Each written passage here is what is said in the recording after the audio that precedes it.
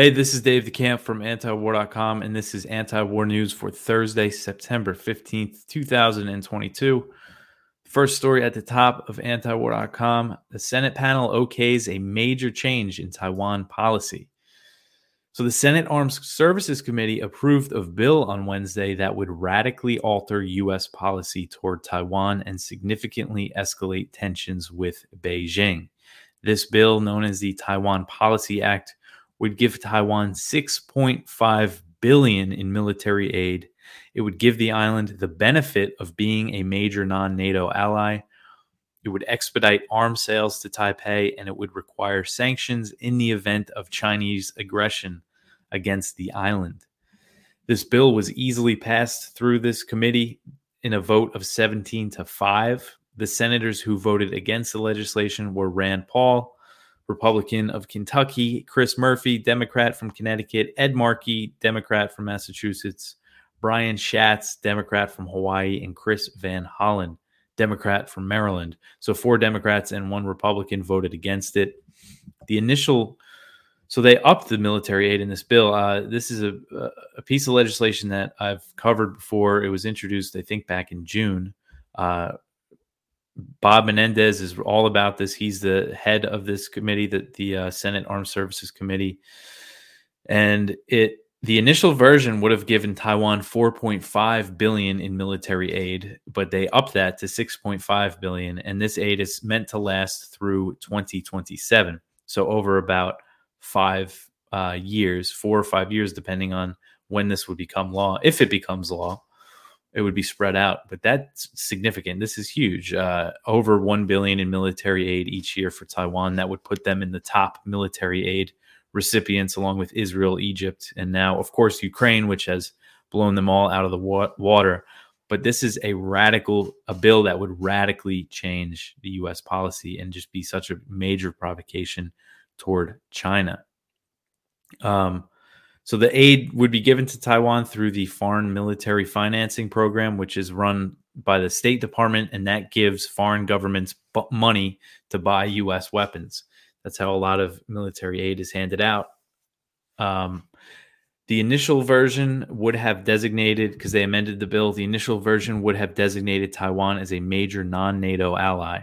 But this updated bill, it says that it will give Taiwan the benefit of that designation without technically labeling them as an ally. And these changes were made after the White House raised some concerns. And that's because under the One China policy that the U.S. follows, that was established by the Taiwan Relations Act in 1979, that was the year that the U.S. formally severed diplomatic ties with Taipei and opened up with Beijing. They don't recognize Taiwan as a country. So if they label them as an ally, that would be a very clear policy that is against the One China policy. So they just tweaked that a little bit. And the bill, it's also going to create what they call a war reserve stockpile of weapons that would be placed in Taiwan to be used against a Chinese attack. Actually, sorry, the initial bill said that this stockpile would be placed in Taiwan. They changed that language to say it would be placed in an unspecified location in the region, which would clearly be Taiwan. And that would be worth $500 million worth of weapons. If the legislation makes it through Congress and is signed by President Biden, it would be just the biggest overhaul of U.S. policy toward China and Taiwan since 1979, since that year when things were formalized. One of the biggest changes in the bill would be requiring sanctions. If China, how the bill puts it, they would have to sanction China if it knowingly engaged in a significant escalation in aggression, which is a pretty loose definition. They could say military drills are a significant escalation in aggression, I guess, right? Because the current U.S. policy is called strategic ambiguity. That means the U.S. won't say one way or the other if they will respond, if they will intervene, if China attacks Taiwan. But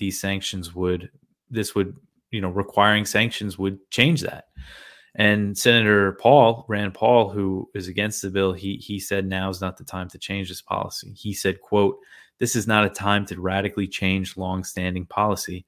without an appreciation of the consequences that may follow, end quote.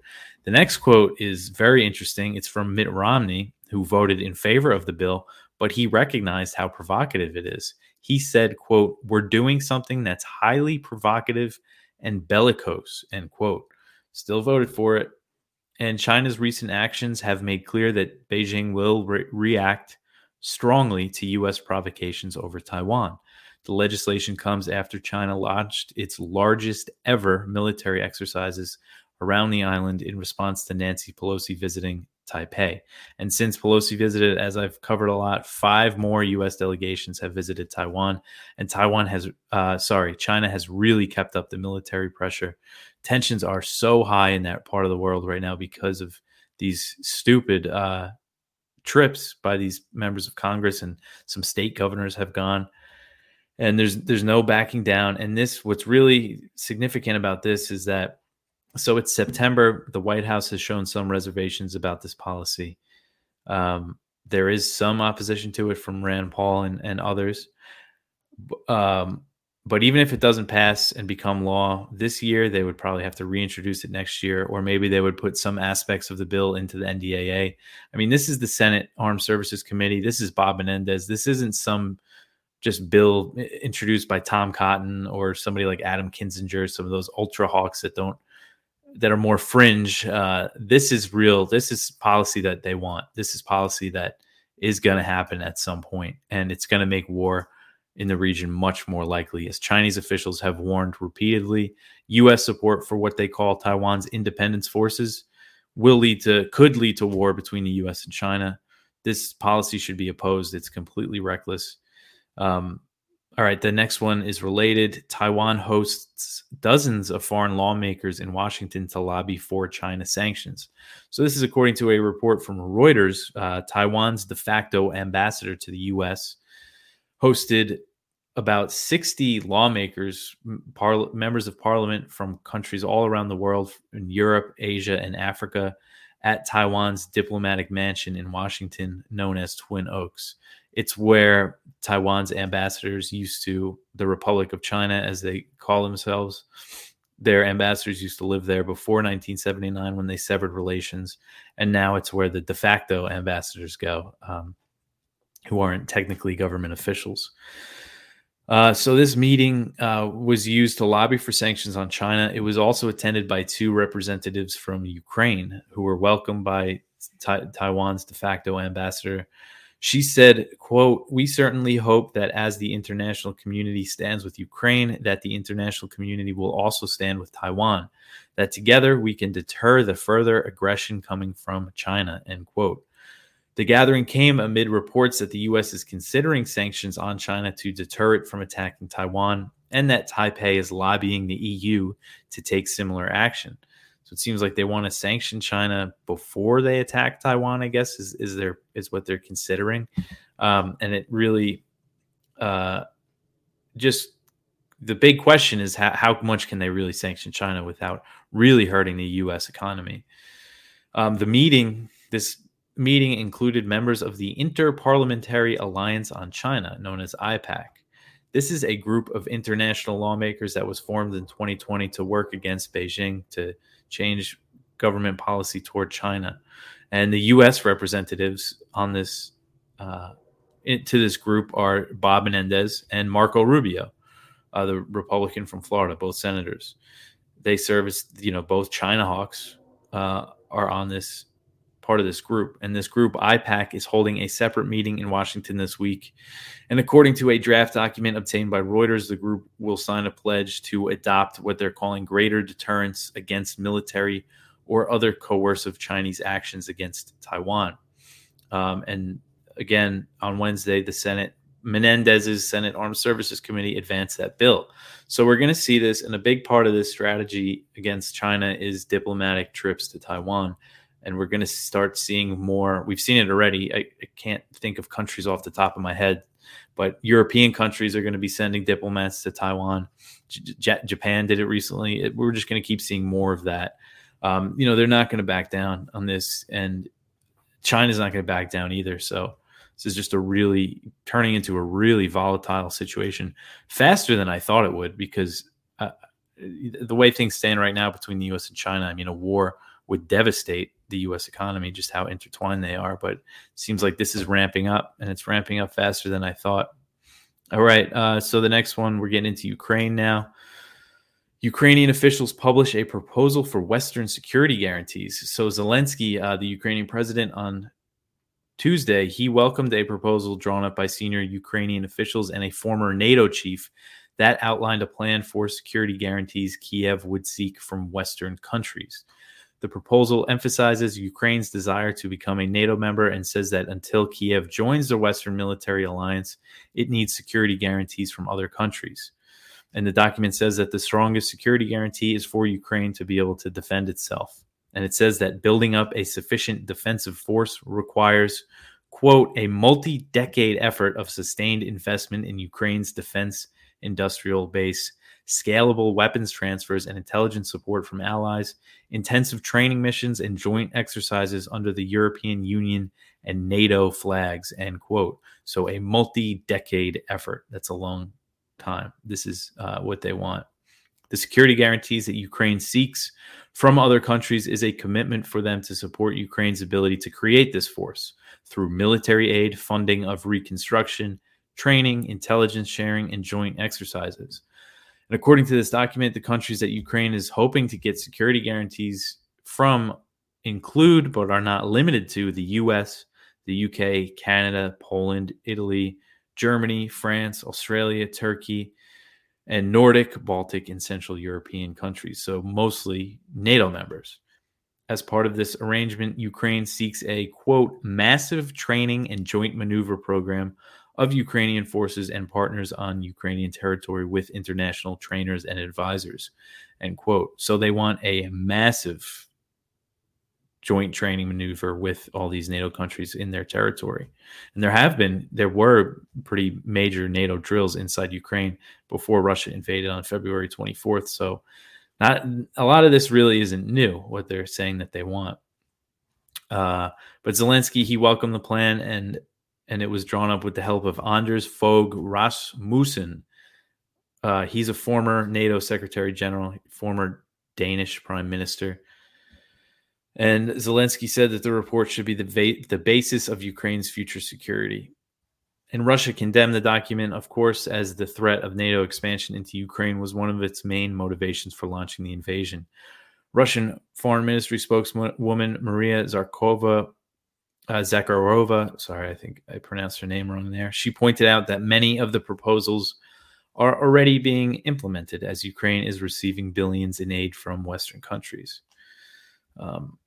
And speaking of that, I want to take this time to mention our sponsor, the book, How the West Brought War to Ukraine by Benjamin Abloh. And it is about U.S. and NATO expansion eastward since the end of the Cold War and how it provoked Russia's invasion. And as we're talking about China and Russia, you always have to, sometimes it almost seems cliche to say, oh, how would the U.S. feel if this was happening on their borders? But it's such an important point, especially if you're trying to convince somebody of, how NATO and the U.S. really provoked this war. So there's a chapter in this book about that, and it's called Putting the Shoe on the Other Foot. And it opens with, in considering the 30-year history that he laid out in previous chapters, one must ask, how would U.S. leaders respond if the situation were reversed? Say, if Russia or China carried out equivalent steps near U.S. territory. For example, how would Washington respond if Russia established a military alliance with Canada and then set up rocket installations 70 miles from the U.S. border? What would happen if Russia then used those rocket installations to conduct live fire training exercises to practice destroying military targets inside America? Would U.S. leaders accept verbal assurances from Russia that its intentions were benign? Then he goes on to explain what he thinks a likely U.S. response would be. But it's just very important. It's very well written, as you can see. It flows great, and you guys should buy it. It's $10. Description. You can find the link there and buy a few copies and pass them out. Put them in those little free libraries. I don't know if you ever see those things. They're like these little glass cases. I saw one today at a trail that I walked in. Throw a couple in those things if you see them around where you live. Okay, so back to the news here. The next one, more Ukraine stuff. Senators introduce a bill to expedite replenishment of U.S. military weapons sent to Ukraine. So this bill was introduced last week, bipartisan by 15 senators, led by John Cornyn, Republican from Texas. And really, this would just, so they're sending all these weapons to Ukraine from U.S. military stockpiles. And this bill would expedite the contracts that they have to sign and stuff for the U.S. arms makers to replenish these stocks. So it's all really working out great for the weapons makers. And how it would do that is that it would authorize non-competitive contracts for these weapons. So I guess that would really just get rid of the bidding period for the Pentagon contracts. I guess they put them out and that companies can bid on the contract. But even though I think it's just a formality anyway, because if you're looking for a certain weapon, a certain arms maker makes it already. But anyway, so this is likely going to pass in some form. Right now it's a standalone legislation, but they're saying they're going to try to put it into the NDAA. And the next Ukraine aid funding that Biden is looking for, the $13.7 billion that he's asked Congress for, it includes $4 billion to replenish American stockpiles. So it has funding to do this, and they just want to do it as quick as they can. And it also includes funding to send more weapons to Ukraine from U.S. stockpiles. So this cycle, just spending just more money for the weapons makers, it's just going to keep going here. All right, the next one. Turkey calls on next Swedish government to take steps to fulfill NATO deal. So Sweden's government, which is run by the Social Democrats, they're the ruling party, they conceded a defeat in the country's election on Wednesday to a coalition of what are considered in Sweden more right-wing parties. And it includes the Sweden Democrats, which are considered far right. So Turkey signed a deal with Sweden. Turkey was initially blocking their attempt to join NATO. They signed a deal, lifted their objection, but they could still block it. Turkey's parliament could block it. And the main hangup is that Turkey wants Sweden to extradite Kurdish suspected members of the PKK, which is a Kurdish militant group that the US, the EU, and Turkey all consider to be terrorist organization. But the current government, the Social Democrat government, doesn't want to extradite these people. So Turkey is saying the next government should, if they want to join NATO. And with the Sweden Democrats, so the coalition that they're forming, it includes three other parties: the moderates, the Christian Democrats, and the liberals. And these are all more right-wing than the Social Democrats.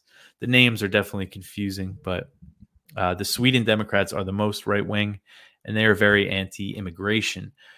But the Swedish Democrats of the new coalition, they got the most vote, so they might be more likely to say, okay, let's extradite Kurds to Turkey. And from what I've seen, and I'll update you guys if this is different, it doesn't look like, because there are right-wing parties in Europe that are anti-NATO, but it doesn't seem like this coalition is going to be anti-NATO. I think they're still going to want to join NATO, and they might be more likely to fulfill these Turkish demands. Because that's really the one thing stopping Sweden and Finland from joining NATO. The one potential thing is if Turkey blocks it. And so that's what we could hope for, is that they do block it. All right, the next one. This is from The Cradle, and it's about the U.S. has released some stolen Afghan reserves, but with a catch. So the U.S. government announced on September 13th that it would release a significant portion of the $7 billion stolen Afghan central bank funds to a bank of international settlements in Switzerland. So the trusteeship, they're going to put $3.5 billion, half of the $7 billion that they seized in Afghan central bank funds, in this trust in Switzerland. And the idea is that it can be dispersed to help Afghanistan by bypassing the Taliban, because they don't want the Taliban to be able to touch this money. The Taliban has rejected the plan.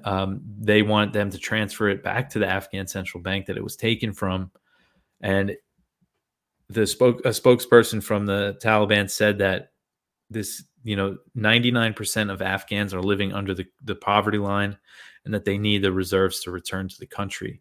So it's $7 billion that they seized, that they stole, and it's $3.5 billion that they're going to put in this trust. The other $3.5 billion, Biden signed an executive order to make it available to the victims of September 11th attacks, the families of the victims, even though the people of Afghanistan had nothing to do with the attacks.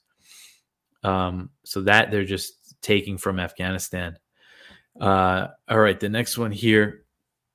Armenia warns clashes with Azerbaijan could escalate into war. So Armenia warned on Wednesday that fresh clashes with Azerbaijan could escalate into a full-scale war and called for more global attention on the situation. Armenian deputy foreign minister said that there is a clear risk of this happening when asked about the situation. So there was fresh shelling on Wednesday. I know yesterday I said that there was a ceasefire agreed to on Tuesday and then it seemed calm, but there was more shelling and there's more deaths. The total now is 155. 105 Armenian soldiers have been killed, while Azerbaijan has reported 50, and that was on Tuesday, so that number could be higher too. But later on Wednesday, Armenia said that the two sides had agreed to a ceasefire and that it has already taken effect. So hopefully the situation stays calm, but it does remain tense. As I said, Russia said that it brokered a ceasefire on Tuesday, but it quickly fell apart. And this flare-up is the heaviest fighting since the 2020 Nagorno-Karabakh War. Nagorno-Karabakh is an ethnic Armenian enclave within the internationally recognized borders of Azerbaijan. Armenia controlled territory around it. Azerbaijan took it back. I shouldn't say took it back. It's a territorial dispute that I don't know too much about. I shouldn't characterize it that way. But Azerbaijan took a lot of territory, and Armenia ceded some territory in this ceasefire that they agreed to. There's Russian peacekeepers deployed to the area. I put in a map from South Front that shows the areas where there was reported shelling. All right. So the next one here, new U.S. sanctions on Iran over alleged cyber activities. This is from Connor Freeman at the Libertarian Institute. So this is as it seems that the talks to revive the JCPOA have all but failed. The Biden administration continues to pile sanctions on Iran. Treasury Department said that these new sanctions targeted what they called a group of malicious cyber actors that are allegedly linked to the IRGC. According to the Treasury Department, the sanctions hit 10 people and 2 entities over these accusations that they're involved with cyber attacks. When it comes to cyber attacks, it's very hard to figure out who is behind them, but the U.S. likes to just blame other countries for cyber attacks all the time to justify things like sanctions. It's tough to really know how much truth there is to these claims, but really the story is here that we know that the sanctions, the talks to revive the nuclear deal seem to be dead, and this is just another sign that the U.S. is expanding these sanctions. And it also comes after a UN Special Rapporteur warned that, called for these sanctions to be lifted, saying they were causing food insecurity, medicine shortages, and all the stuff that we know sanctions cause. All right, the next one here is from Jason Ditz. Israeli attack halted Syria aid flights for 2 weeks. So the UN said that the recent Israeli airstrikes on the Damascus airport. So these are actually, so Israel just bombed the Damascus airport, I think last week, very recently. So this was about airstrikes that took place in June. And they said that they did so much damage to the facility that the UN had to have all humanitarian flights into the city for 2 solid weeks. So this is just an example of how Israeli airstrikes in Syria do damage and target civilian infrastructure. They always claim and frame these strikes that they're attacks on Iran. Iran has rejected that. They do have a bit of a military presence in Syria. They have advisors there, but Israel just bombs so many targets, and they kill Syrian troops a lot. And so it's just not what they're saying it is. And this is an example of the damage that it does to the country. All right. So the last one, we got one more here. This is from Kelly Vlahos at Responsible Statecraft. And it's interesting. Michael Anton, he is a former Trump official, and he told a recent National Conservatism conference that U.S. Military policies toward Russia and China are not good for the country. So it's just interesting because a lot of times, more conservative people are bad on China, but he's saying, both policies are dangerous. and are not good. And you guys should check that out over at Responsible Statecraft. But that is it for the news. That was a lot of stuff. I hope I didn't go through it too quick there because it was a lot of information. But the big stories, I think, is this Taiwan stuff. It's just really bad how this is escalating. But you can contact the show, news@antiwar.com. Support the show, antiwar.com/donate. Buy merch. We got new great t-shirts, coffee mugs, stickers, things like that. You can find the link in the description. But that's it for me for today. I'll catch you guys tomorrow with some more news. Thanks for listening.